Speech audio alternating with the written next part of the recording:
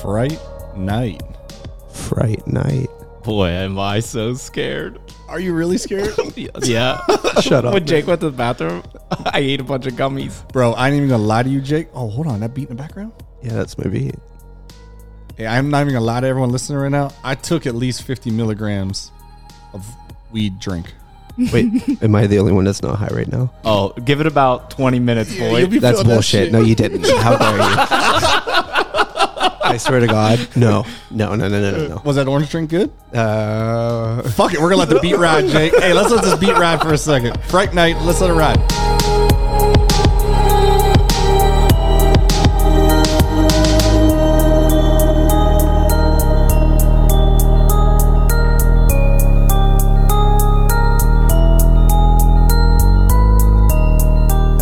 Hey, so everyone listening right now, if you're hearing that track and you're like, why do I love this track?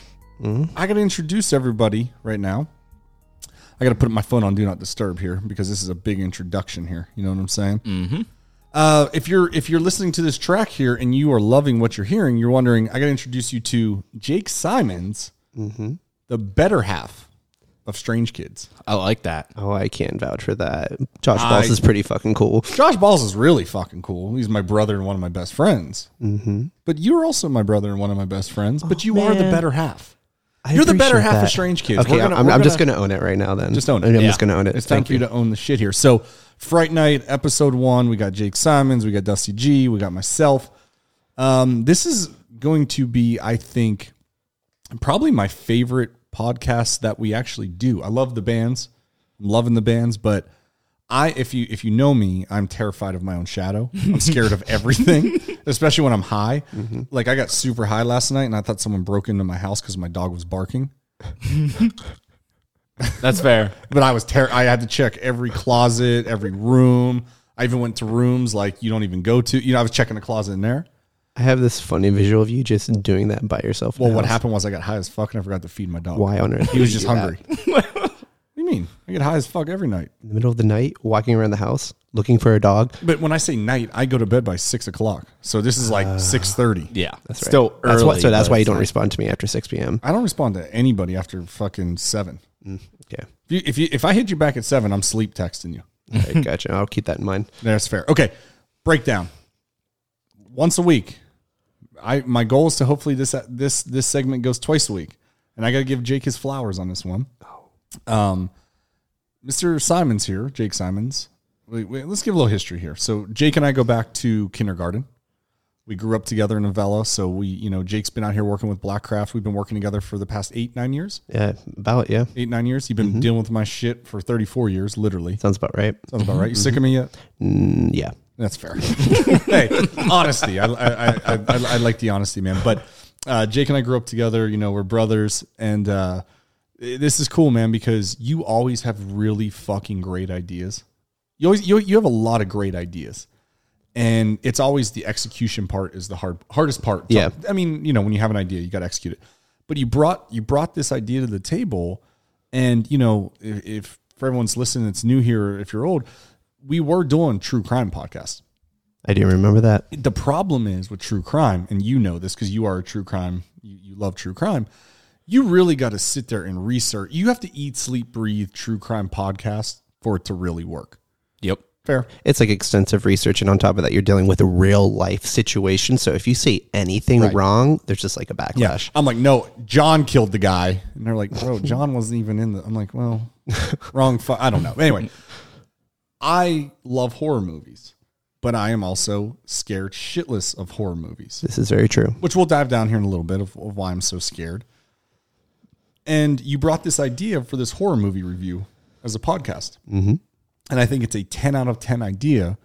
So here we are. You brought us this idea yesterday. And it's funny the timing of you bringing us this podcast because yesterday, the other day on the podcast we just put out is about being consistent and consistency. And I played a clip in there from a YouTube video I've been watching a lot. And I so many times I'm just like, just start and go and you'll figure it out as you go, which I do think that advice is good if you're kind of like, do I go? Do I stop when you're starting business or whatever it is? But with this year, dude, I'm saying no to 100% of things that I know I can't be consistent in. Does that make sense? That's a big deal. That's a big deal. So this to me means a lot. So we're every Wednesday now, you will be getting Fright Night episodes. Yes. And everyone, damn it, not that one. Round of applause. Thank you for Mr. Jake Simons, because Fright Night is live. This is the first ever episode.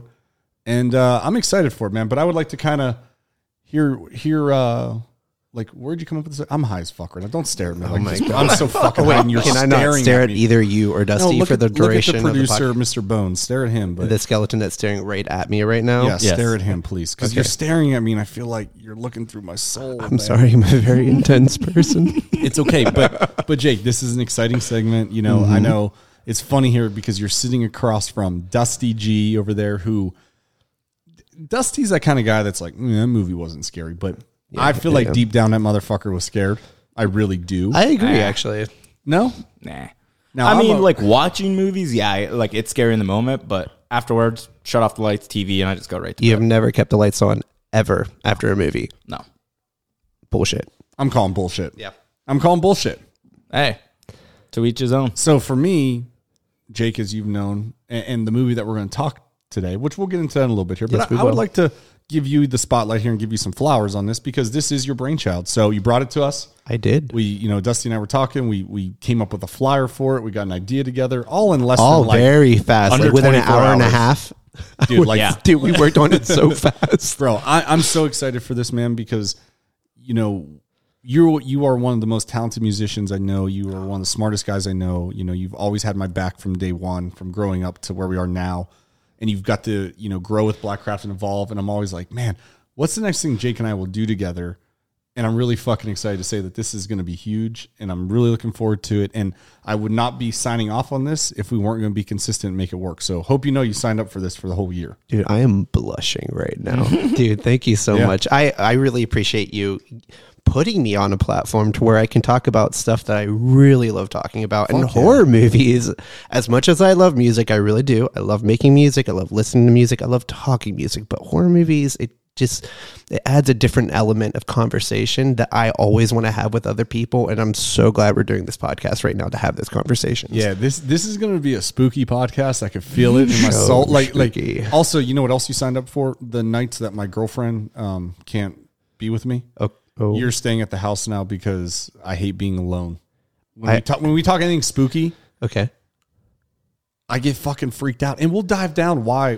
I will share with you what happened to me in my life. That it's funny that we're recording this today because, people listening think so. I know you guys think I'm nuts, but You are. I see an energy healer, but I can't explain it. Everyone's like, oh yeah, it's a whole different level. And I'm not even going to try to explain it to people listening. I'm not even going to try to explain. I can't even explain it to people. Can't explain it.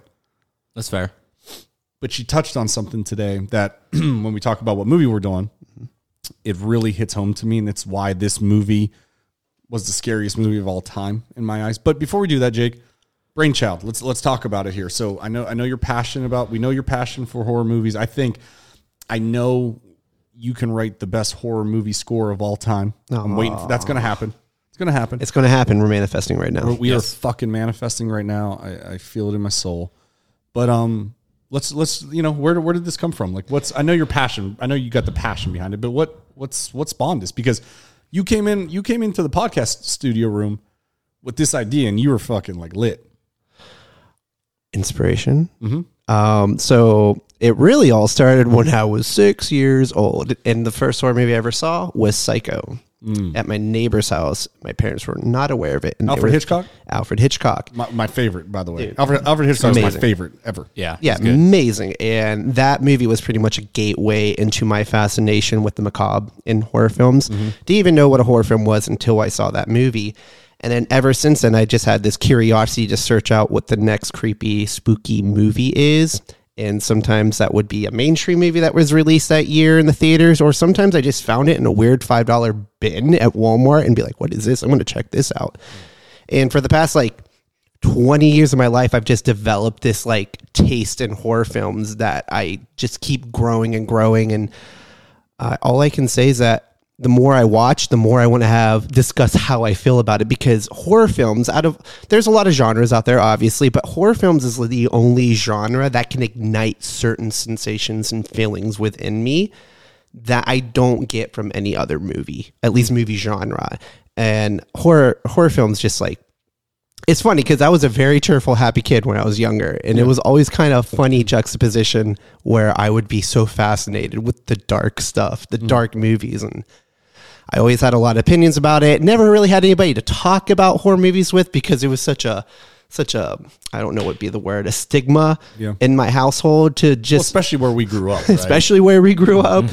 And so the fact that we're in our 30s now and we're just ready to dive deep in everything that kind of fucked us up for the past 20 years when it comes to horror movies is going to be the most fun dissection I've ever had in my life. Well, it's funny because my first real memory of a horror movie that like scared the shit out of me, and to paint the picture of LOPA, we talk about it on the show a little bit here. We are in the woods. I mean, we are in the woods where your nearest neighbor, could be 5 miles, right? Yep. Could be, depending on where you live in that area. I was watching a Blair Witch movie. I love that movie. That movie fucked me up so bad because when I'm watching it, I'm like, this could have been filmed in my backyard. Fuck, is it in my backyard? Holy fuck, what if that is in my backyard? And so, I'm a young kid. That was the movie for me that started it, was Blair Witch. That was definitely the movie for me too, because I think the great thing that Blair Witch did is, one, they worked with a very micro budget, but two, they played on the imagination of the viewer. And as children watching that movie, that's all we have when we're young. So we're watching this movie, you don't see a witch, you don't really hear a witch, but you're alluded to there being a witch. So us as kids watching the Blair Witch, we're literally filling in the gaps to how frightening of an experience we are like subjecting ourselves to. I know there was like a remake like a couple of years back. Yeah, I guess. I'm not too sure. And I watched it and they kind of like elaborate more of what the witch looks like, but that wasn't really like my thing. I really like the fact that you just don't know anything really about this witch and how it kills you or how it stalks you. Or how the time lapse of where you just get lost in the woods for days and days and days and not know what it's like, a Bermuda Triangle in the middle of the woods. Bro, I said that to someone. I was like, it's like the Bermuda Triangle of the woods. I just said that to someone probably like last month. That's crazy you said that. That's a lot of people hate Blair Witch too. They think it's stupid. Well, honestly, fuck those people. Yeah, fuck those people. That movie scared the shit out of me when I was a kid. Did you see it as a kid, Dusty? Yeah, I remember it. And it was the same thing. I live in the middle of the woods and I don't know. I didn't really, the shakiness of it, I was like, but it was cool, but I wasn't, that one legit was probably on tier. Like, I was like, that's like the least scary movie to me. Mm-hmm. Yeah, okay. Hey, I'm just being honest here. Mm-hmm. I don't believe him. I don't believe him either, but this is the guy who's not afraid of anything, so. I didn't say anything, but I don't sleep with the lights on after a movie. What are you afraid of? Women. I mean, it's pretty terrifying. Coming from me. You can't say that, Jake. But really, what are you terrified of? I love movies, and in that moment, like I find the moment or the movie, the monsters, whatever, scary. But unlike what you guys are saying, I don't have to sleep with the lights on after. But I remember my first introduction to a horror movie. I was 5. My mom had Hellraiser on VHS, and I always thought the imagery on the outside of the box was super sick. But she would never let me watch it. I was like, let's watch this. She's like, no, you're like too young. So I remember her bedroom was upstairs. I woke up around like 2:33 in the morning one time when I was 5, and I went out and just put it in a VHS player and just watched it by myself when I was 5. And it didn't scare you? No. Like in that moment, you're like, oh, it's creepy and scary. But like, I just went back to sleep. So there's no movie that gets you fucked up? I don't think there really is. I think that was his trauma, and that's why he doesn't react to horror anymore. Maybe. Could be. Yeah, I don't know. But I was always intrigued and like liked it and wanted to watch it. Because I remember I was probably 10 or 11. My mom's like, okay, you got to watch Exorcist. Like she told me her and her 2 sisters, they saw it when it came out. And same thing. They slept in the same bed for 3 weeks together and left the lights on. And then I watched it and I was like, it was good and spooky. But like that made you sleep with the lights on? Bullshit. Yeah. So. I'm calling Dude, bullshit. Exorcist But, ruined me as a kid. well, this show is going to kill two birds with one stone. We're going to do a horror movie review, and then we're going to be like kind of a therapy session for Dusty, I think, because we're going to help him unpack some things here. So I'm looking forward to this episode. But Jake, why don't you, I'll turn this over to you here. Why don't you give us a little rundown on how the first episode is going to roll out, what you're thinking here, what the first movie is. If you're in our Discord, make sure you join our Blackcraft Discord. If you're a 666 Club member, 666 Club members, the memberships right now are closed. We only brought in so many people to first start. We are going to be opening up the second half of it. Maybe we'll open it up. It is the new year. Maybe we open it up tomorrow. Oh, I think while this that's episode a airs. great So idea. you know what? Tomorrow. Well, you're listening now. Actually, shit. 666 Club. Search 666 Club on blackcraftcult.com. Sign up. If you're a 666 Club member, you get exclusive access to our Discord. You get a monthly code, discount code that's only available for 666 Club members. You get bonus content for the podcast, and you'll have access to buy exclusive merch. So there's a lot of cool shit here going on. So yesterday in the 666 Club, we welcomed Jake Simons to the club. Hello. And you shared with everyone in there what we're going to be doing. And the fucking club popped off, man. People were so excited. They were so stoked. Yeah. Shout out our whole Discord. Shout out our whole 666 Club. The amount of love and support that you guys show us is incredible. Thank you to everyone that listens to this too. Without you guys, this wouldn't be possible. So thank you so much. We charted again. We hit number 13 in the charts on the music. That is awesome. Thank you guys. Thank you for being awesome. But so Jake, you shared yesterday what we're doing today. I did. Why don't you share it with the whole world now? Go ahead. So pretty much what we're going to be doing every week is a new movie review. And the movie we chose for our first episode of Fright Night Ever is Hereditary. And pretty much how the episode is going to play out is we're going to pretty much kind of go over it without any spoilers, talk about when we watched it, where we watched it, and what our initial feelings were with the movie.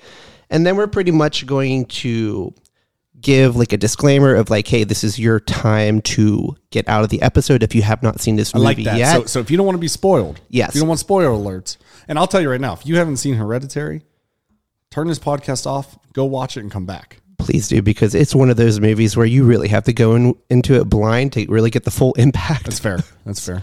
And then after that, we're going to go into actual spoiler territory, and we're going to pretty much discuss and dissect the movie, not scene by scene, but like in consecutive order, how the movie progresses. And we're going to talk about our feelings and how it made us feel. And then after that, we're going to do a really cool end of review at the end of the podcast. And we're going to base it off kind of like a yes or no, like yes, this is your movie, or no, this is your movie. But we're going to go by the terms of lights on, lights off.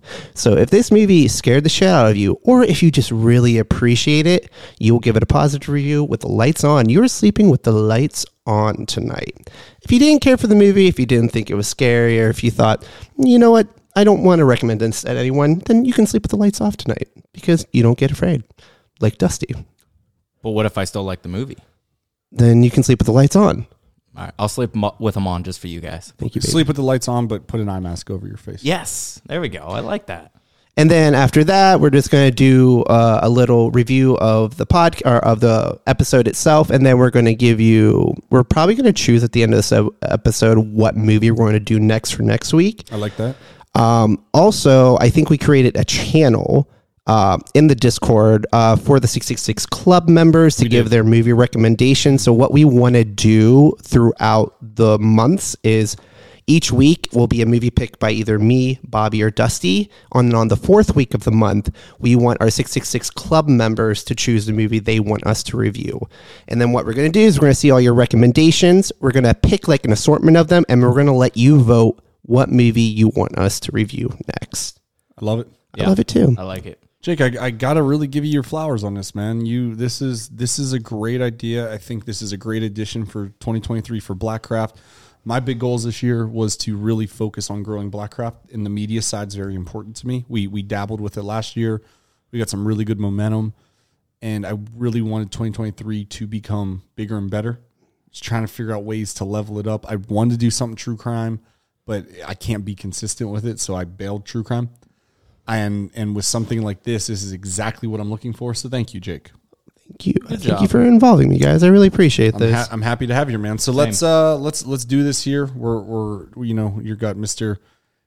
Jacob Fitzgerald Patrick. That you sound like a fucking sound like you were fucking born to narrate with Jacob Fitzgerald Patrick. My name is Jacob Fitzgerald Simons, not Patrick. Where the fuck did I get that from? I'm high as hell. Oh God. I thought you had two middle names like I do. You temporarily forgot my last name. You know me for how many years? Holy shit. Jacob Fitzgerald Patrick, that's not you? Is Fitzgerald Patrick like a historical figure or something? I don't know who the fuck it is, but Where did you now get that known name? as I don't know, but that. You're rebranded as it give now. it up for Jacob Fitzgerald Patrick. It flows well, so I kind of would take like it. I'm not going to lie. You look like a Jacob Fitzgerald Patrick kind of guy. I'm do. going to take that as a compliment. Bro, Thank if you. I saw you walking down the street and someone held a gun to my head and they said, "What is that dude's name?" I would go, I didn't know you. I'd say, "Oh, he's a Jacob Fitzgerald Patrick." Damn, then you're surviving. You look like a Jacob Fitzgerald Patrick kind of guy. All right, well, we're going to agree. just run with my name as Jacob Fitzgerald Patrick moving forward. How's that sound? I kind of like it, but then I like Simon's though. Like Simon says, We'll just add Simon. We'll give him two middle names. you're Jacob Fitzgerald Patrick Simons. Okay. Done. That All right. flows. You Oh, were made boy. for this. You were made for this moment. Yeah. This is the moment. This is one hell of a moment too. Yeah. All right. Are you let down a little bit? I'm not let down at Okay, all. okay. But we don't have to talk about my middle name anymore. How about we get into the movie? Yeah, it's just You're really high. You're like stuttering. I'm not stuttering. It's just this movie scares me so bad. This movie really fucked me up. This movie fucked me up. Like, I legit see a therapist about this movie. I cannot wait to talk about this. All right, let's do it. Go ahead. All right, so the movie that we chose for this week is Hereditary 2018, starring Toni Collette, Gabriel Byrne, Alex Wolff, Millie Shapiro, and Ann Dowd. And it's directed by Ari Aster. Pretty much the synopsis of Hereditary begins with the passing of Annie's, who's played by Toni Collette, mentally ill mother. But as the days follow, Annie begins to uncover the dark secrets of her mother's past and how her family plays a role in it all. Plagued with emotional trauma, is Annie and her family experiencing something passed down from generation to generation, or worse, an evil presence? Currently, Hereditary has a Rotten Tomato score of 90% critic score and a 69% audience score, which is 69. Nice. yeah, very nice. Okay. I feel like you just put that in there to hear us say nice. No, that's literally exactly what it said on Rotten Tomatoes, 69%. Nice. Okay, well, thanks, guys. I appreciate that. And so that's fairly high score for a horror movie. The audience score is obviously a little bit lower, but the critics definitely loved it. I definitely loved it. I think we all generally love it here, but we're going to dissect it more here shortly. But before we begin, I do want to know what your relationship with this movie is. Like, where did you watch it? You know, who did you watch it with? And what was your initial like feelings after watching it? So we're going to start with you, Bobby. What is your relationship with Hereditary? Well, my relationship with this movie goes deep. Okay. And I guess to answer your question, I actually watched this movie with you. Mm-hmm. And I told you I hated this movie. You did. You tell me you said it was the worst movie you've ever seen. And I still stay to that. I still stand true to that to this day. But no, it's actually, I'm going to clear the air here on this real quick. It's actually, I'm just being honest. Dumb and Dumber is my favorite movie of all time. so good. Favorite movie of all time. But as far as like having it all, like the entire package and not a comedy, Hereditary for me is hands down my favorite horror movie ever. Like overall, the classic. This actually, That is a bold statement. it's a bold statement, but I stay true to it because, you know, first time I saw it was with you. I told you I hated it, but you know, deep down in my soul, see, I had some shit happen to me, which you're well aware of growing up. My grandma died at her best friend's funeral, right? Right there next to me, on top of me at her best friend's funeral. And I was 10 when that happened, 10, 11, somewhere in that ballpark. And that day that happened to me, I didn't understand energy. I didn't understand being scared. I didn't understand horror. I didn't understand anything in life. You're 10. What the fuck do you understand? Yeah. You don't understand much, you know? But the feeling I had that day was, and this kind of goes to what I was talking about a little earlier in the podcast, where I just talked to my energy lady, right? Was when my grandma died next to me like that, it felt like her energy like went into me. I can't really explain it. But it feels like all of her past shit went into me. That's pretty haunting. It's pretty haunting. And you know, that side of my family, I've always felt like always in a, like, you don't even know what the fuck intuition is at 10. You don't know what gut instincts are. You can't even say the word intuition at 10. You can barely say it now. I don't know what the hell it means now at 33. But I always felt like that side of the family had secrets. Yeah. And, you know, I'm not bullshitting you guys on this here. My energy lady today, it was the first time I saw her, because it's really hard to get in to see her. She's booked months out. She goes, in your life, you are carrying, she said, I'm a light beam. I'm a very high profile light beam. And I'm here to break my family's curse of financial, you know, like just everything, like all the hurt. I'm here to break trauma. I'm here, all the trauma. I'm here to break that cycle. That's what I'm here to do.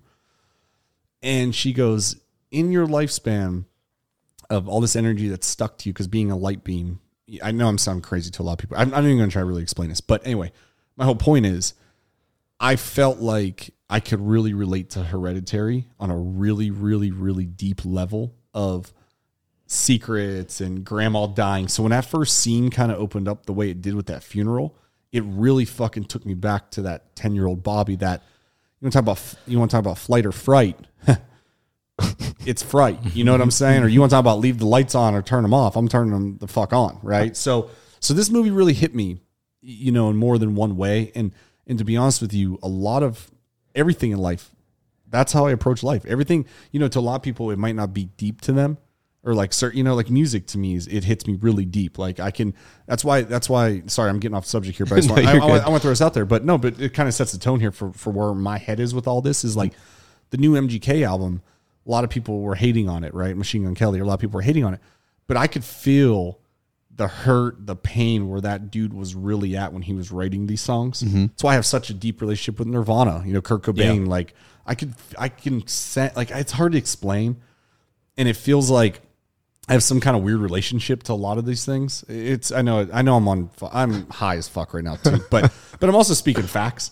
So sorry, this was a little drawn out, but I want that to set the tone for this Fright Night, because I am going to be the guy on all these episodes that's always terrified, because just know when I'm giving you my review or my opinion, or when I talk about this, it's coming from a deep place. It's not just like, oh, I put on fucking, you know, Friday the 13th and the cinema, like the fucking, I don't know, the makeup was great. Like, no, I'm looking at this and I can relate to where the director is at, because I feel like they've gone through something.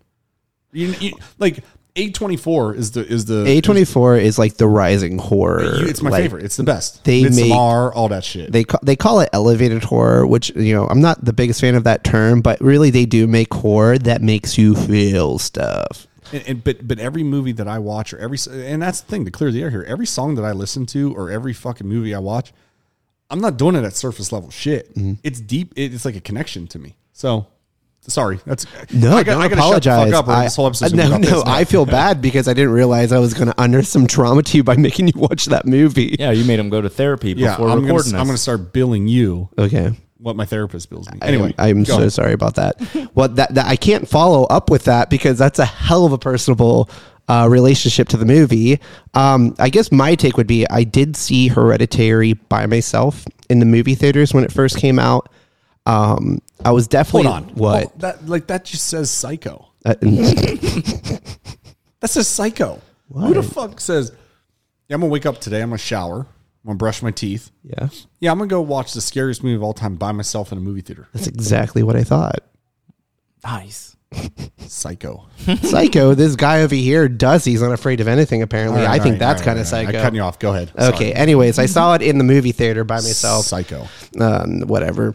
And I was like transfixed by this movie, mostly because of just how well made it was, how well made it was. And also just, there are scenes in this movie you just cannot erase from your psyche. There is some visuals that stick with you long after you're done watching. And by the time you're at the end of the movie and the credits are rolling, you feel drained from this movie.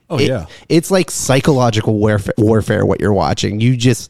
You are either watching someone going crazy or you're literally watching the most like demonic movie ever. It can be two different things at once. And this movie had such a big impact on me. It was really well made. The acting in it was freaking brilliant. And you don't get that too often in horror movies where the acting's like top tier, but the acting in it's so good, so it makes it more convincing. But yeah, after I watched that movie, like the moment it came out on DVD, like, or Blu-ray, I freaking bought it immediately and like watched it probably 3 times the same week. I was so obsessed with that movie when it first came out.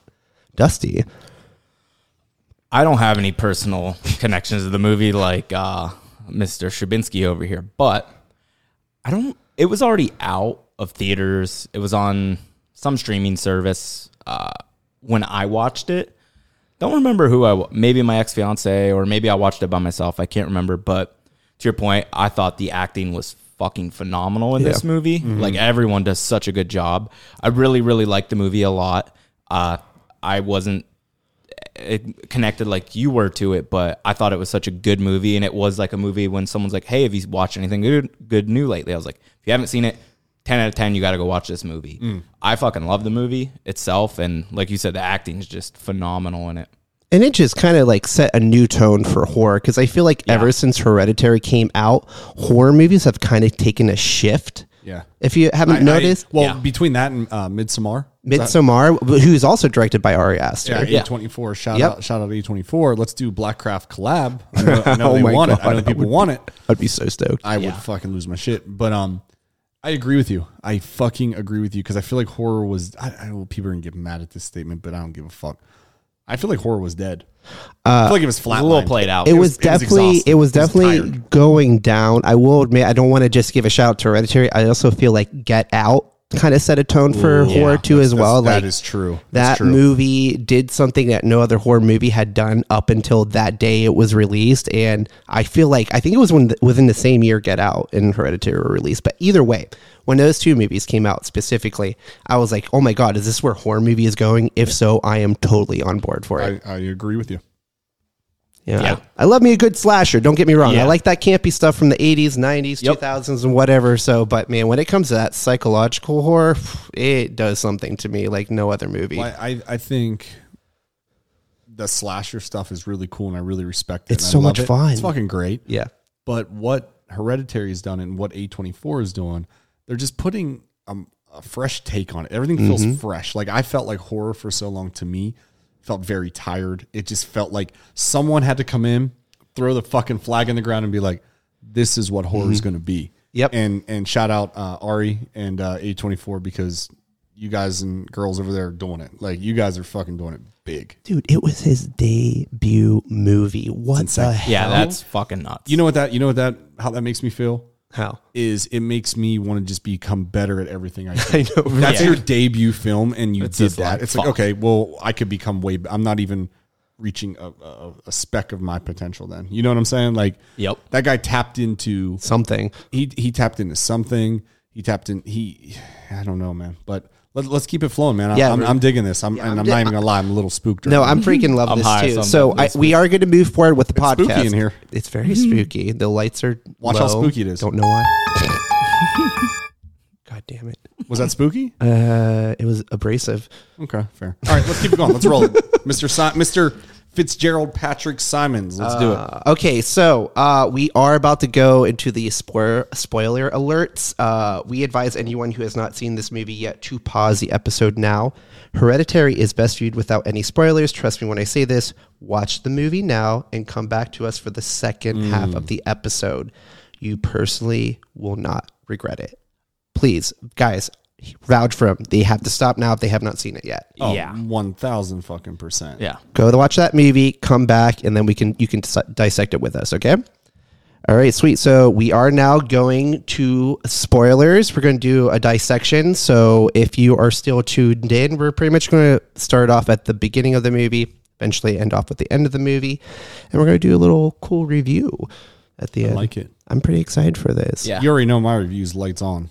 I already know my review too. Okay, so moving forward, we are not always just going to review movies that we love. We're obviously going to remove movies that we probably hate, think are stupid, but we did want to start off strong. Hereditary was just a no-brainer for us, and that's why we chose this movie. So I hope you like what we have to say about it.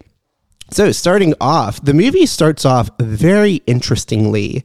It starts off with a camera angle on what looks like a diorama, pretty much a miniature house, and it eventually goes into an actual first scene between the father and son.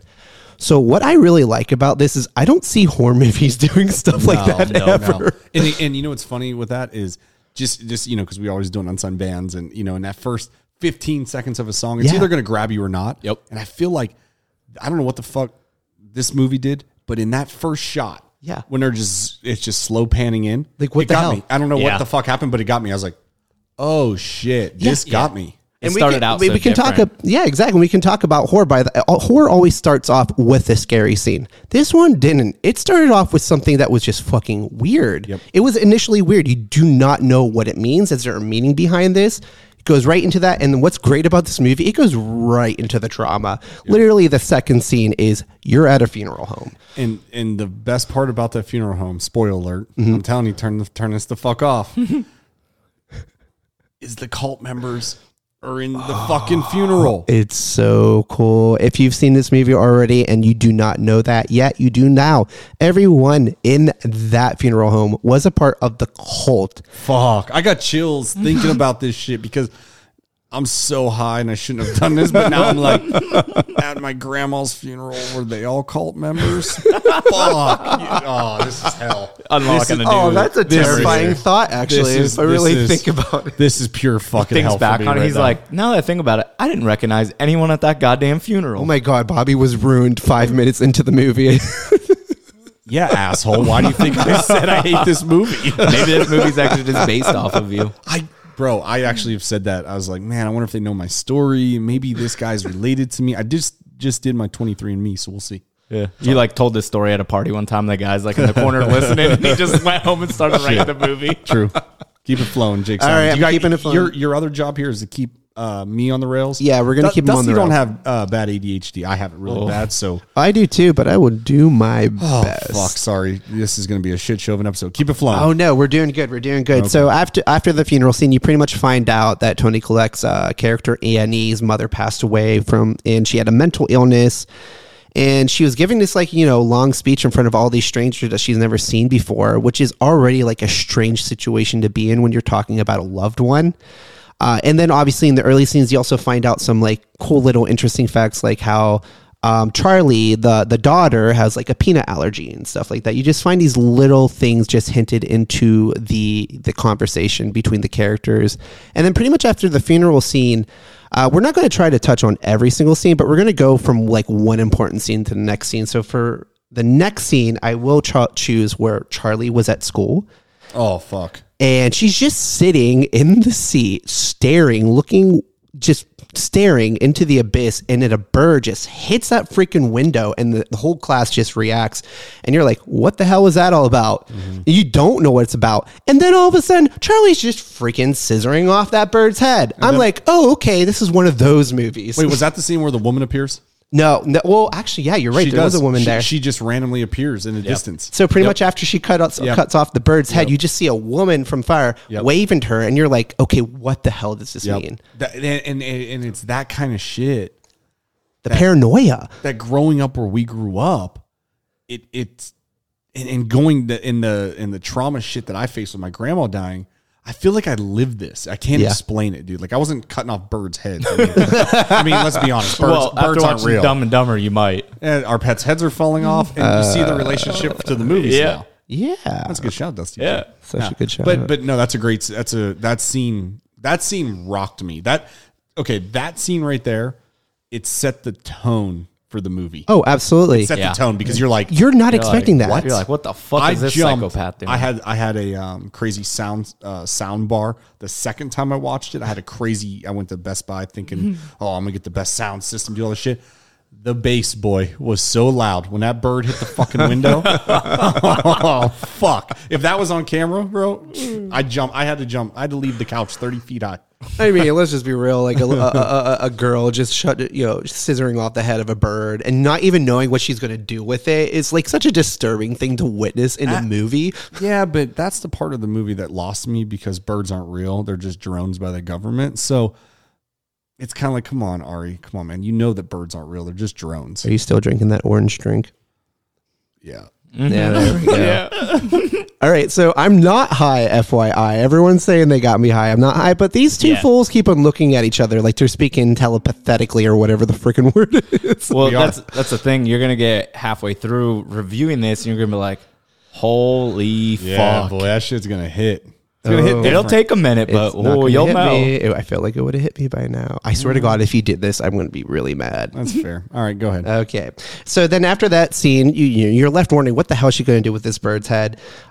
We go into a scene with Annie, who is played by Toni Collette. And she's what looks like to be like a support group dealing with like trauma and like people's death and stuff like that. And she gives this like wonderful like monologue and really sad and dark monologue about her relationship with her mother. And you don't realize it, but she's actually giving you hints of what may come up with the movie during the speech. Do you guys remember this?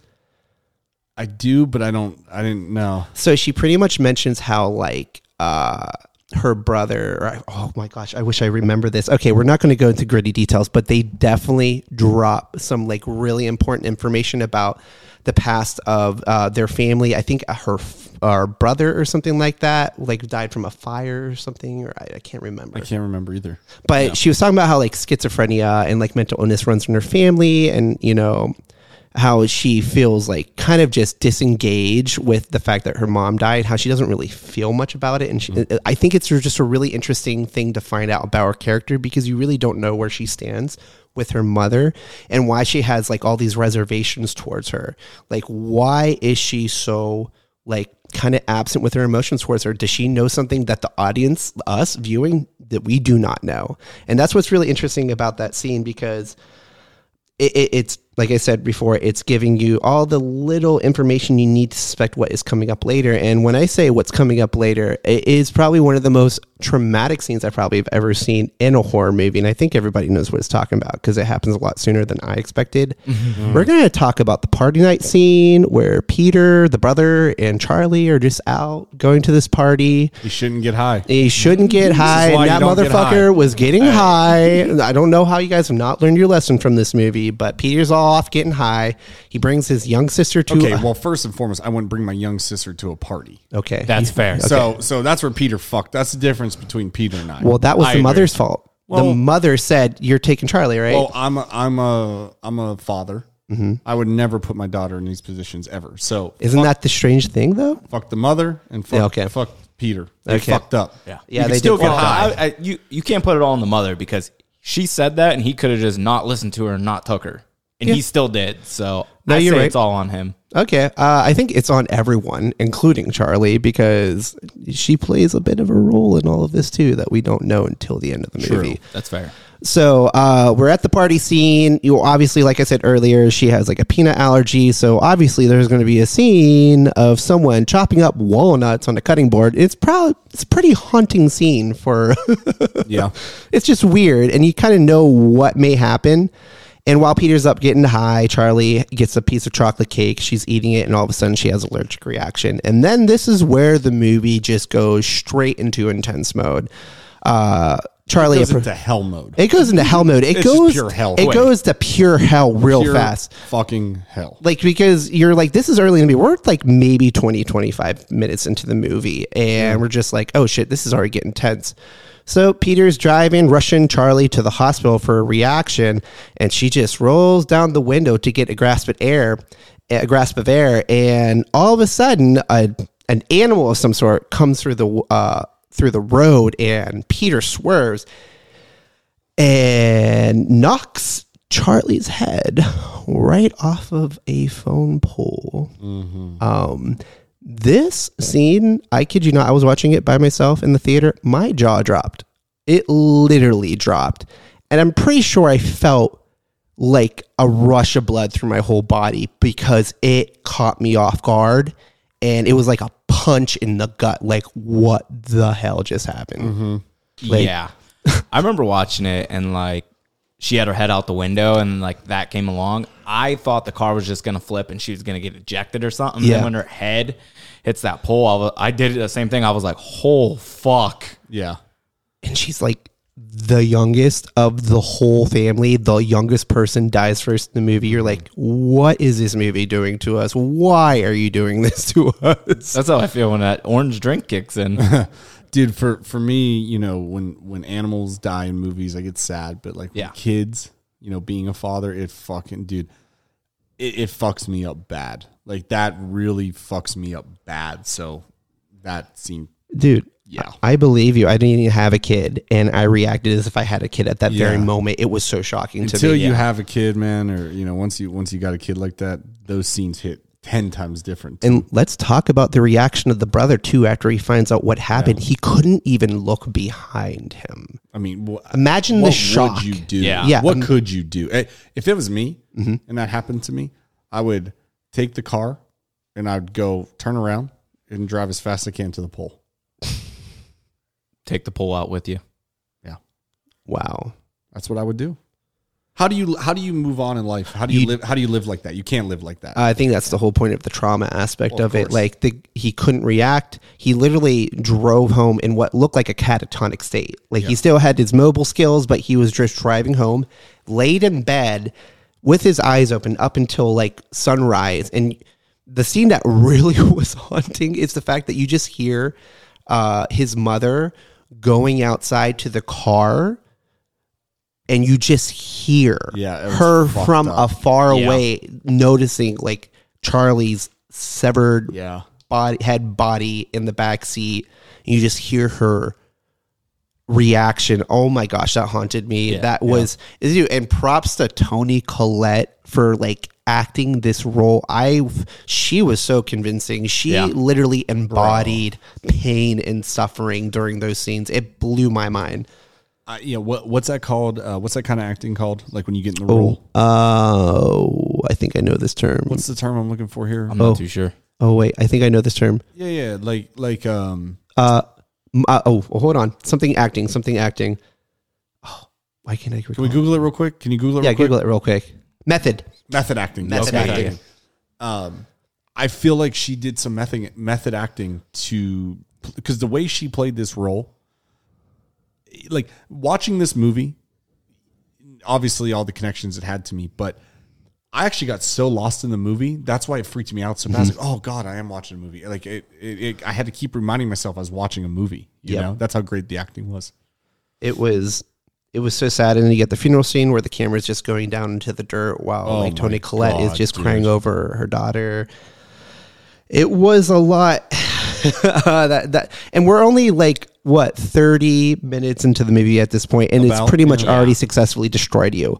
Oh yeah. Yeah, you haven't even really like figured out what the full fucking plot is yet. You don't even know what's happening yet, and already we're experiencing something that's like affecting you.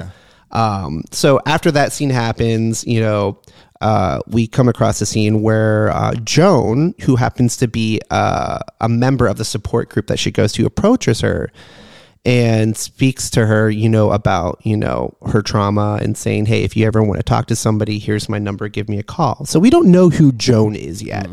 We don't know who she is, but it's suspicious because she's overly friendly with her. I didn't trust Joan. I didn't from the jump. I was like, oh no, fucking, this is where shit's gonna go south. You don't trust Joan, man. Well, here's the deal. I kind of trusted her. I'm naive, first off, so I kind of trusted her from the start because I'm like, oh, that's very sweet. Someone who's reaching out to me if you need to talk to somebody. Yeah, no shot. Here's my number. number. Didn't trust her. I didn't trust Joan. But my suspicions were raised when Joan decided to introduce Annie to speaking to Charlie through what would be called? It wasn't a Ouija board, right? No. Was it a Ouija board? I can't remember if it was a Ouija board, but it was something of that world. You're talking about when she came to the house. Yeah, when she went to the Jones house, when she had Annie go over there, because like, okay, there's something is off about this woman, because who just gets to know someone and just is like, hey, let's go talk to your daughter, who passed away. Like, I don't see that being a good sign at all. No, that's like, what are you fucking trying to get here, lady? I mean, shit, I don't know. Would you fuck with a Ouija board? I fuck with them all the time. I don't. I have never fucked with a Ouija board in my life. Are you scared of them? Can I tell I'm you? absolutely terrified of them. Yeah. I don't think they're real. I'm gonna. You don't think they're real? Hold on. Oh, the mind is a powerful thing, sir. I'm gonna tell you my Ouija board story, and this is a true Ouija board story that I fucking swear on. Whatever. When we on this show, we should have to swear on something to show you we're not lying. But I swear on whatever you want me to swear on. Okay, swear. So, my first experience with a Ouija board ever was in Scranton, PA. Actually, Josh Balls wasn't involved, but the guitar player of Motionless in White, Ricky, was involved. First time ever fucking with the Ouija board ever, right? And I didn't have Blackcraft then. This is like just kind of like right when Blackcraft was just starting. Yeah. And I was in Scranton doing some stuff with Motionless in White, and Ricky had a Ouija board. So we're in his room. It's freezing cold. It's like, it's wintertime in Scranton, PA. It's cold outside, so the house obviously, you know what I'm talking about. Yep. So it's nighttime where he lights a candle. We're fucking with this Ouija board in his room. And he goes, if there's a spirit in the room, can you make yourself known? And I'm like, come on, man. Like, cut the bullshit. Like, this shit's all bullshit. This shit's all BS, Mm-hmm. Nothing happens. 10 minutes goes by. If there's a spirit in the room, can you please make yourself known? So the Ouija board's set up like, in the middle of the room. I'm on one side, Ricky's on the other side, and we got the planchette and stuff. We're fucking around. And there's a candle right next to the board. On everything. This moth comes flying into the room out of the blue. Like this beautiful white moth comes flying into the room. Okay. It fucking nosedives straight to the candle, burns itself, dies. I look at Ricky and I go, yo, what? We were like so freaked out. Okay. This is when my whole life, this is like a little bit before Blackcraft, right? My whole life changed after that because my mom calls me the next morning and she was picking me up and she's outside the house. We get in the car, we get in her car and she goes, out of the fucking blue.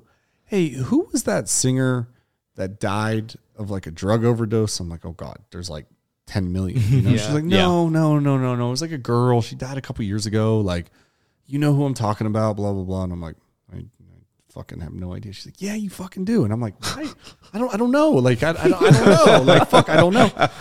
Bro, I shit you not. I go, oh, you must be thinking of Amy Winehouse. Yeah. My mom goes, that's it. I went to rehab. I should have went to rehab. Right? Her song? Yeah. Came on the radio 4 seconds later. And ever since then, I tapped into something that, it. I mean, you see it where like we think of something. Yeah. I tapped into something. Don't know what it is, but that's my Ouija board experience. That's why this horror shit fucks me up. Well, this only solidifies my reasoning for not messing with it because I'm not trying to open those doors to my life. I don't know. I played on one when I was a little kid, and you're closed off to it. You're not open to it. Yeah, well, maybe if you open your mind to it, I bet you it would be a different. Maybe. I don't know. Moths like lights. They didn't know that was a flame. And that's fair. But that's fair though, right? But it is still weird. But that's fair. Like moths to flames, right? Yeah. That's fair. I get it. Okay. Go ahead. That was a great story, by the way. Sorry. I'm never going to mess with the Ouija board ever. The only reason why I'm talking out my ass here a little bit is because in explaining a lot of these things details, because this segment to me means a lot because horror movies do hit me different. Because Yes, I have they do. such a weird relationship with stuff. Mm-hmm. So, I feel like we should all test a Ouija board tonight. Would you test one with us, Jake? Absolutely not. I would if everyone stays here tonight. I'll stay the night. Jake? I got a dog to get home to. We can have a cuddle puddle on the couch, You Jake. could bring your dog over. Settle down, Dusty. You could bring your dog over. I'm not messing with it. I'm sorry. I'm not doing a Ouija board. All right, I'm doing it. Keep it going. We'll get you there. All right. So, Joan pretty much shows Annie how to communicate with a spirit. I think it's Joan. It's one of spirits that Joan knows, and Annie's just witnessing it herself. And you just see the glass move, and it's like freaking her out.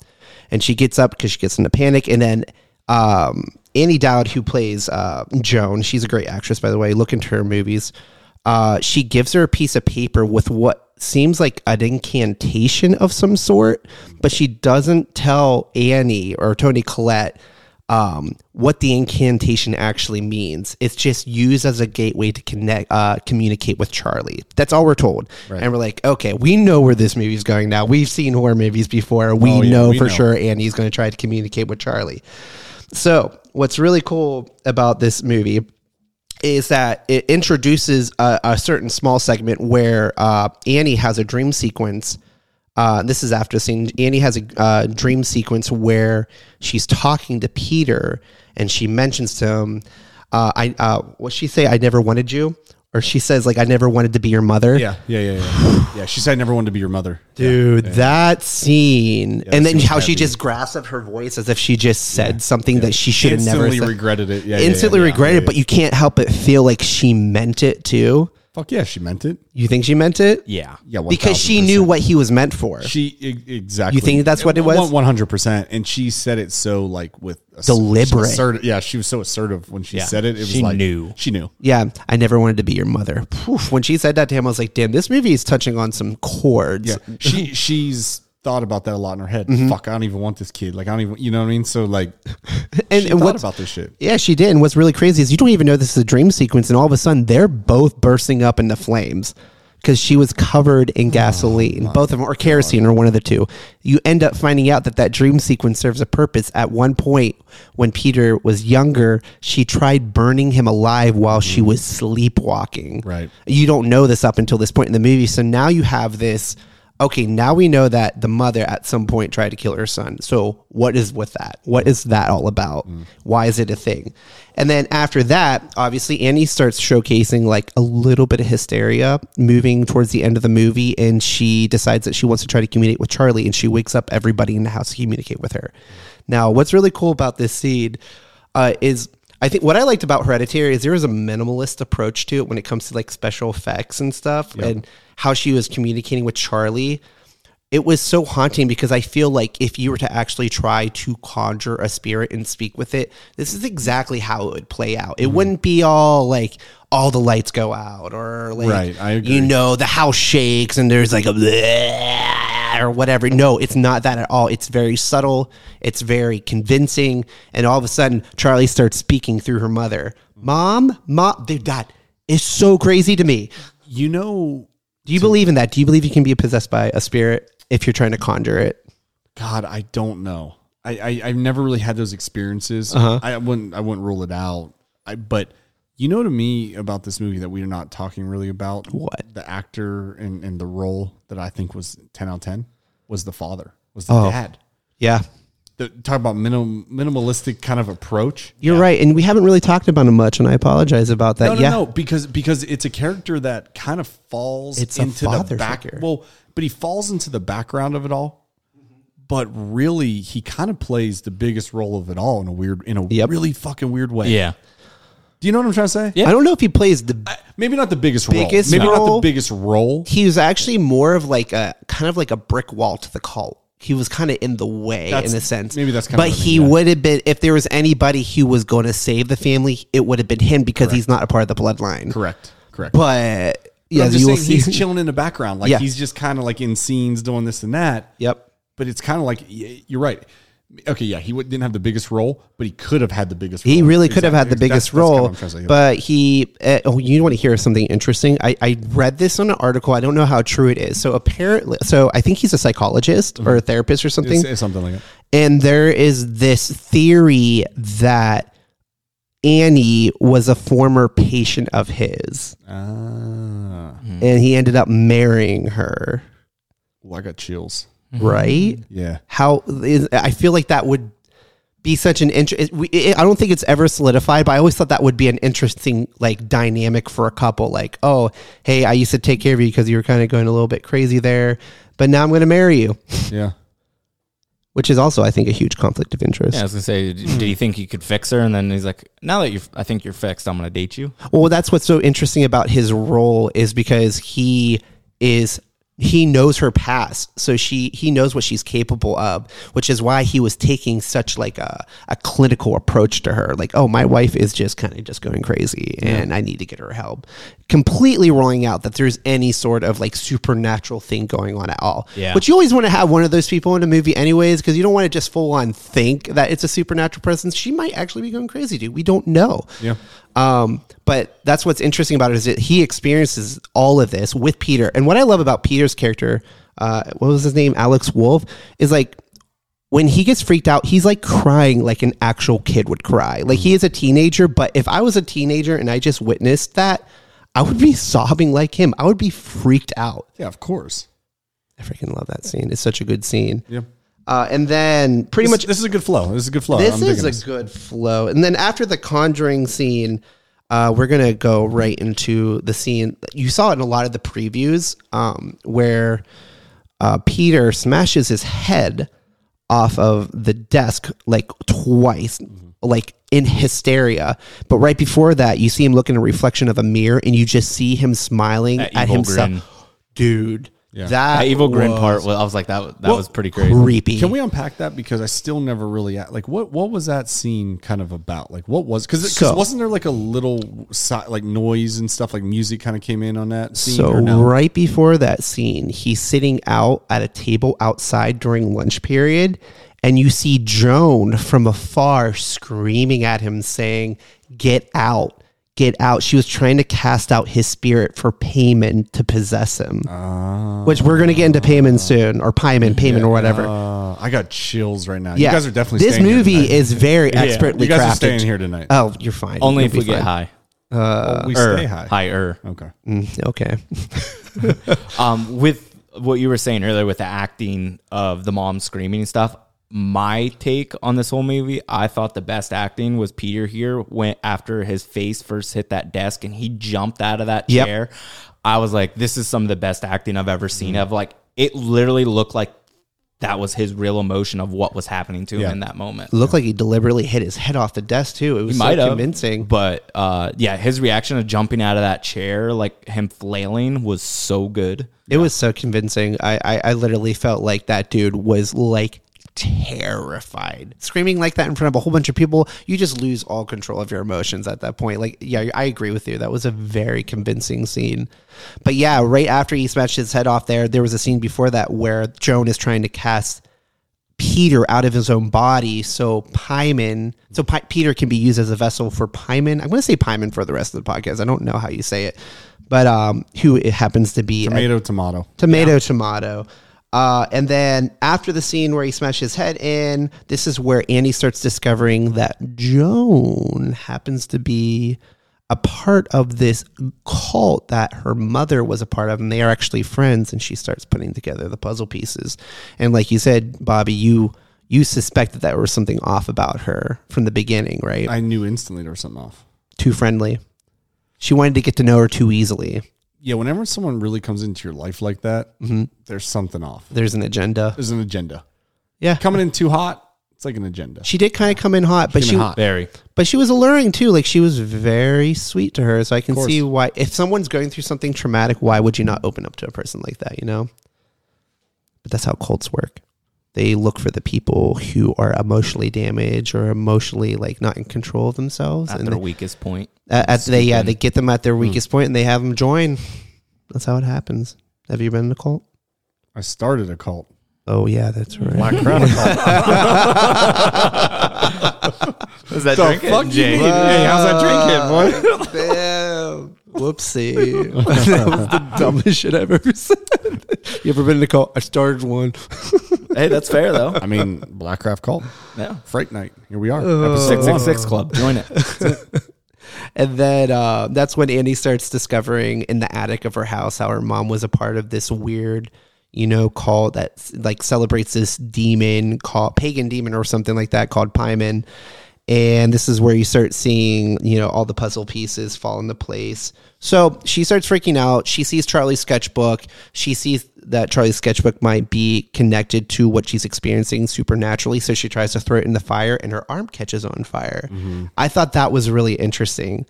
Like, right when she threw the... and her arm started catching on fire and she was like, what the hell? What's going on? What do you think that meant? Like, because at this point, Payman's pretty close with the family. I think he was fucking with her.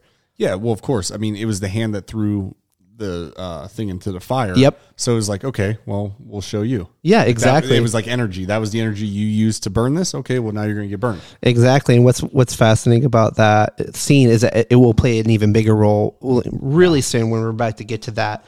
So when she tries to set it on fire, she tries to show her husband that, she has to destroy this book in order to, cast out what's ever happening to her family, right? And he's obviously not believing her, and she's a little bit hysterical, so it's kind of hard to believe someone who's in a place of hysteria. But when she throws the book in the fire, he just completely burst into flames. Bro, that was insane. Yeah. Like insanity. Yeah. Probably one of the best scenes ever. Left field. Was not expecting. I thought she was literally just going to cast herself on fire. It scared the fuck out of me so bad. I jumped so bad. That fucking sound bar with that bass, fuck. Or they hear him like screaming while he's on fire. Yeah, it was insanity. Yeah. And what's really cool about this scene is that I think you learn earlier in the movie that how Pyman's he's kind of like a jokester. He plays tricks on people. Right. And I think that's what that scene was supposed to mean. Like he tricked Annie into thinking that she would be the one that bursts into the flames, only to play the trick on her and kill her husband. Yep. And then because you're watching your husband burn alive in front of you, you're probably at your lowest at that point. And then boom, that's when she gets possessed. Yep. Right at her lowest point. Yep. Right at the most traumatic spot. I was like, and the way her reaction goes from shocking screaming to dead face, dude. Yeah. That was such good acting. I agree. I was convinced that she literally was just like possessed at that very moment. 1000%. So good. Yep. And then this is where the movie starts really getting crazy. Is when oh my god, what's his name again? Is it Alex? Oh my god, I completely forgot his name. You didn't do Peter. I did Peter. You didn't do your research. I didn't do my research. Sorry. This is ADHD. I just completely forgot. I just wing it. So Alex wakes up in the middle of the night. It's completely quiet. And I think this is I even remember Bobby talking. This is one of Bobby's like freakiest scenes in the movie. He wakes up and it's just a side by side scene of where he's like sitting up in the bed and you just see the slightest I got image chills of the mother just clung to the side of the wall. Oh, bro, just in the ceiling, just floating there, not moving. And you know what's funny? When I saw this, and fuck was that about? Like, come on, like, you know what's so funny? I've watched this movie about 5 different times, and I watched it with my friend Yaru. And he's kind of like Dusty. He's like, I don't know, man, this shit ain't scary. When she went floating across the room, fuck. He go, and I've already seen it like 5 times, so I'm already kind of embracing. I'm embraced for it. He goes, oh, come on, man. What the fuck? He's screaming. And I'm like, I told you. He's like, nah. He's like, nah, bro. Like, we ain't watching this shit. Like, nope. Like, it got him. You know what I mean? That's how good. That scene fucked me. I'm telling you, that's the scene when we're going to rate this at the end. I'm going to do a little spoiler alert here. I'm going to rate it now. This is a turn on for me because after that scene, went to my bed. First time we watched it. I said, yep, nope. Nope, there ain't no shot. Lights on. Nope, didn't even do that. Went out to the living room, put on like a fucking Disney movie, lights on, the whole 9 yards, didn't sleep. I was like, it'll just be for 10. I'll be fine tomorrow, whatever. Second night, nope. Because the whole time I felt like somebody was above my bed. Yeah, that lingering shot. And what's cool about that shot is like your eyes adjust to it. You don't see it at first until your eyes adjust to the darkness and you see her right in the corner and you're like, oh my freaking God, terrifying. Absolutely terrifying.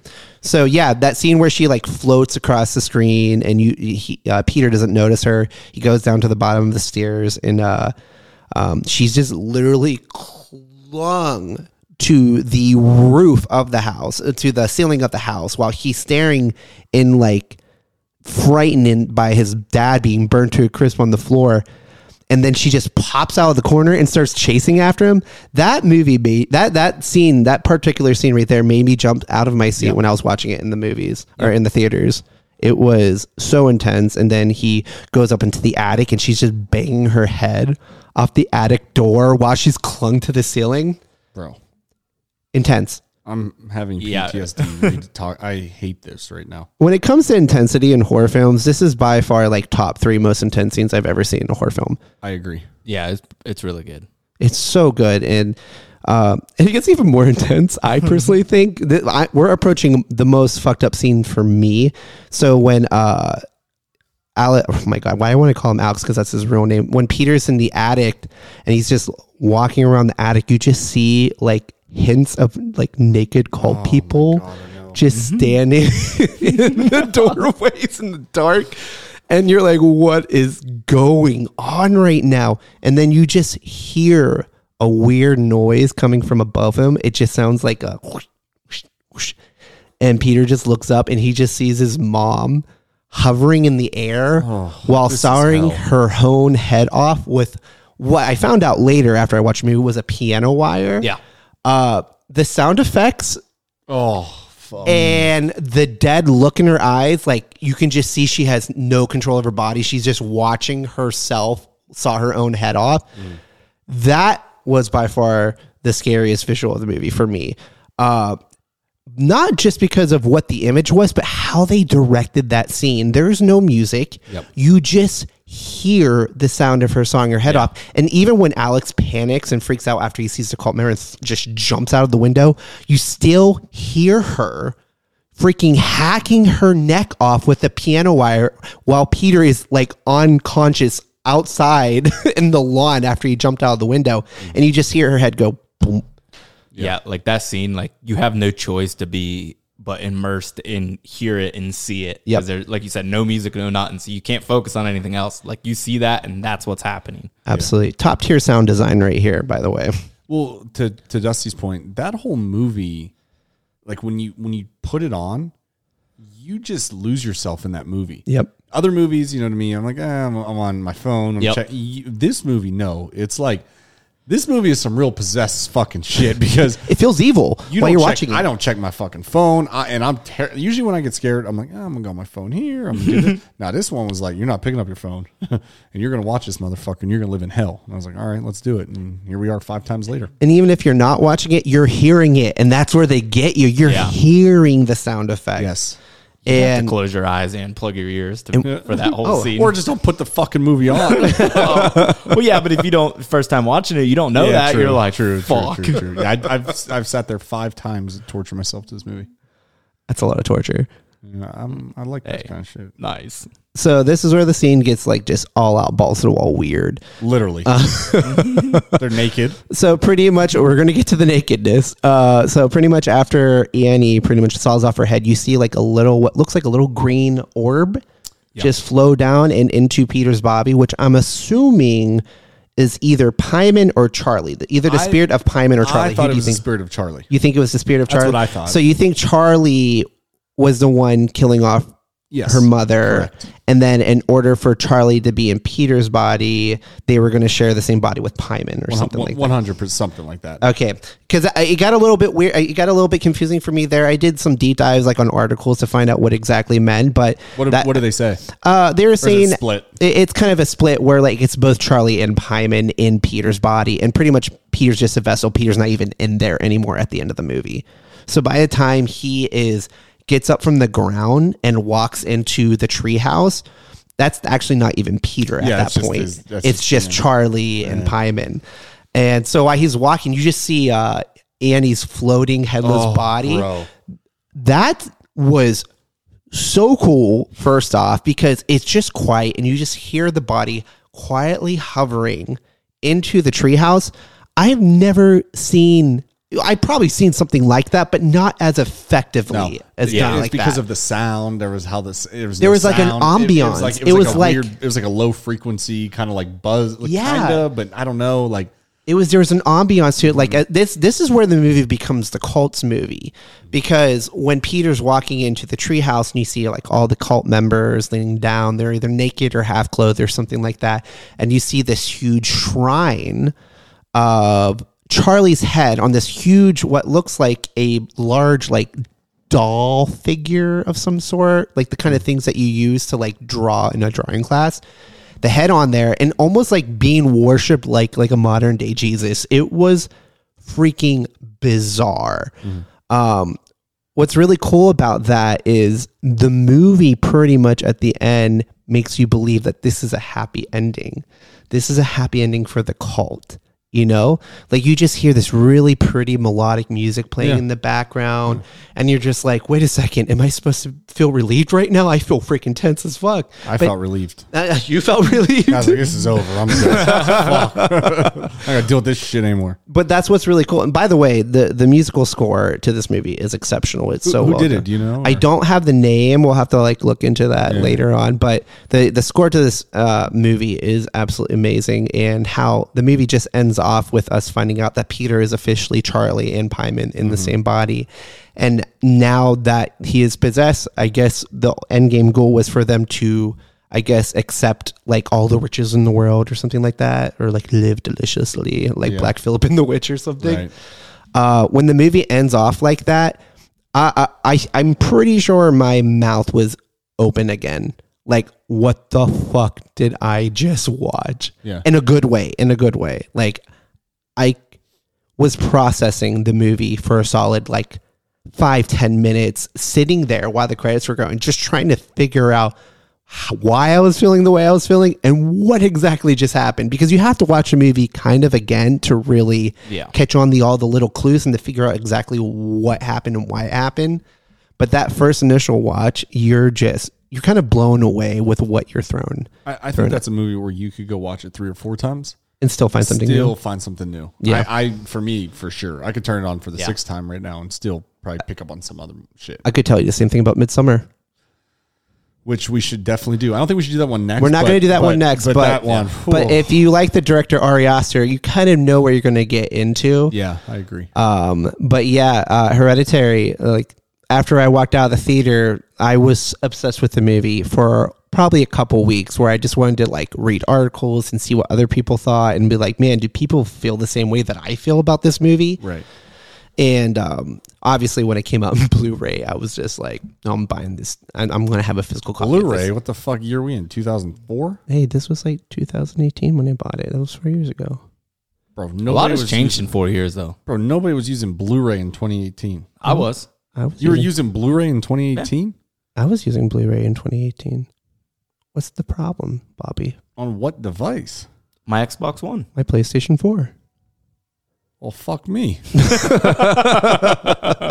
God damn. I don't even know what a Blu-ray fucking thing is. I just watch streaming shit. That's fair. Yeah, that is very fair. I, for one, this is how I view it. If I like a horror movie a lot, I'm going to go out and buy it just to support it, because I either want that director to direct another movie, and by doing so, I'm going to let the distributor know that I bought this movie and that you need to give this guy more jobs. I can appreciate You get that? No, but I'm saying like I'm buying it from Apple or some shit. It's not like Hereditary went Oh, no. Netflix. Yeah, I It's get like, it. I didn't go out and buy a fucking. Well, that's what I did. So Blu-ray was the thing in 2018, huh? Yeah, they still make them. Yeah. Is that crazy? They still make DVDs. Yeah. Without the Blu-ray. They still make cassettes and they still make vinyls. Well, they just started making those again because they're kind of becoming like a niche item now, like a piece of nostalgia. Oh, is that what they're doing? I have not a clue, actually. Oh, okay. All right, so we just finished off going scene by scene for Hereditary. So we already know what our reviews are going to be, but I do want to hear like your like last thoughts of the movie. Okay. So we're going to start off with you, Bobby, since this is a very personal movie to you. Yeah. Are you going to bed tonight with the lights on or the lights off? Well, no, I'm going to bed tonight. You guys are staying here. Oh, God. And we're going to keep all the lights on, and we're going to have a little sleepover in the living room tonight is how we're going to do this. Maybe we'll roast some marshmallows and do all that. Make some Yeah, s'mores. Where? Nice. Where would we roast marshmallows? In the backyard, in the fire pit. Oh, that's a fire pit? What the fuck else do you think it is? I don't know. There's like a couple of crystals in it. Or whatever. What the? Yeah. You think it was a fucking spot he summoned demons out there or something, Jake? I don't Honestly, know. the I don't know fire what you pit's guys big are enough up to to on probably a day-to-day do it. basis. That's fair. Hey, Jake, we'll get the Ouija board out by the fire tonight. We're gonna do that. Absolutely We're not. going to do that tonight. But I'm going to bed with the lights on. Yes. I actually really am, because I'm terrified of this thing. I just thought this movie was so well done. It actually, the movie inspired me. Mm-hmm. I eventually, at some point, not this year, because we're talking about consistency and we're talking about only starting things that we know we could be consistent with. Blackcraft Films at some point. God, I would. That'd be so love sick. to do Blackcraft this. Films at some point. So, are you saying you and I and even Dusty should maybe work on a screenplay or something like that. Well, it's funny because you and I have already started working on this. Yeah. Yes, we have. We have started working on one. But I would love to do Black Rat Films. This movie, to me, has inspired me. And what we touched on at the beginning was the Blair Witch. Yeah. Right? Those two movies played a big role in my life growing up. I can relate to both of them. And I do feel like between how great you are as a writer, I appreciate that. Thank as a you. musician, as a visionary, I think we could put together something really fucking cool. Yeah. Right. And the first movie idea we already have is insane. I think it's a Yeah. great movie It's idea. insane. We're not gonna No, give I ain't any gonna say disclaimers, anything. but the ideas that me and Bobby personally have like come up with. Obviously, he has all like I'm here to flesh it out. He's got all the great ideas. I'm going to help him flesh it That's out. not true. You got great ideas. I have great ideas. We riff off each other. We do riff off each other. Riff off each other on this shit. That's why it's going to be cool. But to end my little thing here, Black Rat Films. That's what this movie. That's how much this movie has impacted me. It's making me want to do Black Rat Films. Dude, I like that is so rad. I freaking love that because I love this movie and I love the fact that you love it and I love the fact that it inspired you to that extent. Oh yeah, This movie inspired me to want to do musical scores. I always wanted to do musical scores for horror films, but this movie kind of solidified it because the soundtrack to this movie is absolutely amazing. No, that's awesome, man. I'm so glad you're sleeping with the lights on tonight. I'll sleep with them on. Are you sleeping with them on or off? I am for sure sleeping with them on. Okay. This movie, like I said, was like it set a new tone for modern day horror. Yep. I'm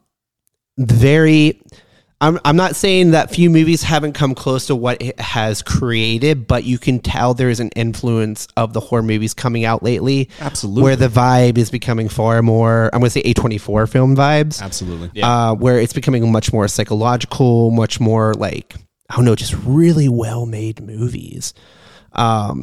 Lights On for me, man. This movie really just set a whole new standard how I view horror films, and I will probably revisit this movie at least a couple times a year for the rest of my life because I just love that movie that much. So, Hereditary. I'm definitely sleeping with the lights on. Well, how about you, Dusty? Well, looks like I'm staying here, so it looks like the lights are on. But I'm bringing my eye mask with me. Your eye mask. Oh yeah, 'cause you don't get scared. You can sleep in the dark, right? That's fair. Yeah. Dude, I'm so glad, man. What was some of your favorite parts of the movie? Like I said, the acting, him smashing his face off the desk, I thought that just really tied a lot of things together. Like it really showed the emotions of it, and it was fucking great. And you said the piano wire scene's crazy. Well, I really liked the opening scene, like we were talking about at the beginning. Like when it just slowly pans into that, I thought I was like, damn, like you don't ever really see that. They're doing something different. It's such a cool visual to see right out the gate. So I really like those. I agree, parts. and those scenes that we're talking about here, and it's funny because you break down this movie and there's so many big impactful scenes with. I have ADHD, man. It's hard to keep my fucking attention. And right away with the movie, it's just like I am with these unsigned artists, right? And in the first 15 to 30 seconds, it's either got my attention or it doesn't. Yeah. And movies scare me because I'm really weird about my time and what I'm doing because I really don't have a lot of time just to chill, to watch shit. And with movies, it's like, that's why I will fucking scroll through Netflix for 6 hours because I'm Don't like, put on anything. Fuck. It's going to waste the time. But really, I wasted my time scrolling. But for this movie, though, what I think was great about it was it was almost like that Ari has ADHD, and he's like, all right, all these motherfuckers are watching probably got ADHD, so I need to keep bringing them back in every fucking 5 minutes. His pacing of this movie was ridiculous. Bro, I'm telling you, it was like when you run a marathon. I've never ran a marathon, but I'm sure there's like a pace you got to keep, right? Yeah. And you got to keep hitting certain milestones to hit that pace. And I feel like he set this movie up like that because it feels like every fucking 10 minutes, he's like, slow it down a little bit, slow it down. We're going to build it up. Boom. We hit you with something. Yep. Sucked you right back in. Yeah. And that's what this movie really did. And I'm telling you, for a horror movie to inspire me to like want to like become better at my business, become just a better person, because I know obviously at the end of the day, it's a guy, it's a team putting this together, and they did such a great fucking job. So lights on for me. If I had to give it a 1 out of 10, it's a 10 out of 10 movie. I know we're not going to do that. Let's no, not we can do that too. It's a 10 out of 10 for me too. I would. I love it. 10, it. I'd give it a Yeah. 10 out of 10, and I'm not saying that lightly. You know what I mean? Because Yeah. we'll do that. We'll do lights on, and then we'll do a rating system. Right? Yeah.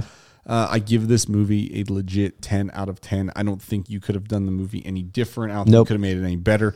That movie was made exactly how it was supposed to be made, down to just the way the camera was shot, the lighting outside, fucking everything was just very perfect. efficient. Yep. I freaking love this 10 movie. out of 10. You can't up that movie. I really genuinely don't think A24 can up that movie. Yeah.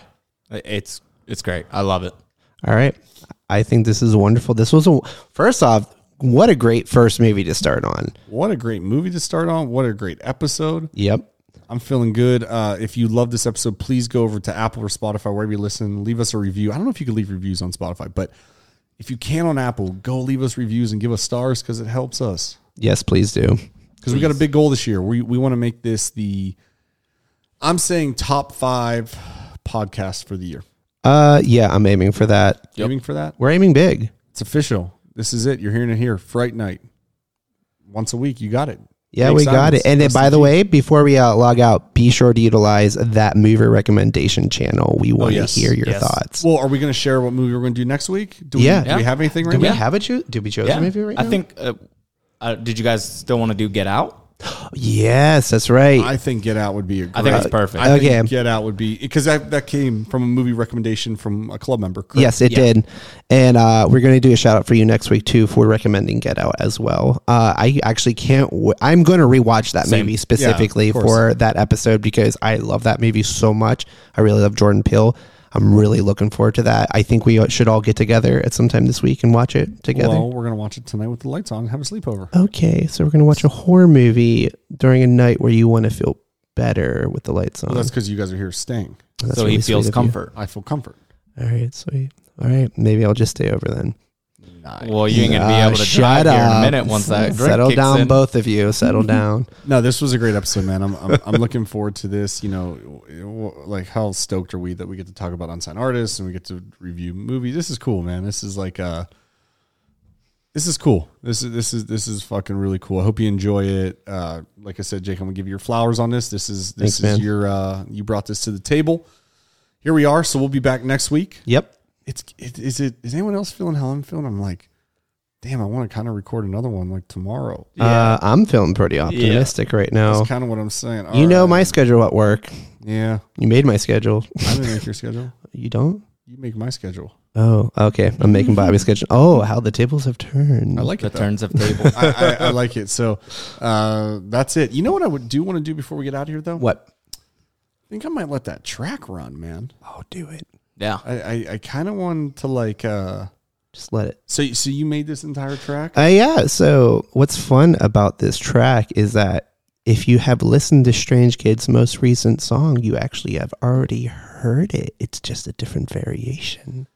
How long's this track you sent me? I would say about a minute and a half because this was just kind of like an idea that eventually turned into In the Dark by Strange Kids. I love that. Well, we're out of here. We're gonna go watch some Get Out. Hell and yeah. You're probably gonna because I'm feeling so good and Dusty's feeling so good and Jake's feeling so good. You might even get 3 podcasts this week because you got the music one already. Oh, shit. Get this one. We might do a bonus Get Out one right now. Oh my God, a bonus one? I mean, if you're feeling it and you got the vibe, let's go. Yeah. I'm all about manifesting, so why don't we do that? Yeah. Let's do it. That's everyone's homework. Yep. Watch Get Out. Well, we're going to watch it here together. Well, yeah, but for everyone listening, that's their Everyone homework. listening, your homework. Oh, I like that. You're giving homework assignments. Oh, yeah. Got to watch Get Out so you know what the hell we're talking about. If you haven't seen it yet, watch it. If you have seen Great it yet, film. refresh your minds. Yeah, with that's it. what I'm doing, refreshing. I'm going to do a little refresh here. All right, I'm going to take us out of here. We got the better half. I'm going to keep saying it of Strange Kids, Jake Simons, who produced this track. Jake, I'm going to manifest for you I know you're manifesting yourself. We're going to do the biggest movie for Blackcraft Films, but you're going to have the biggest score because that's going to be the thing. So enjoy this track here. It's a little of our intro track, but this will be a little outro track, a little bonus thing for you here. So see you guys next week. Stars in the Dark. Stars in the Dark, yeah. That's the song. There it is. Love it.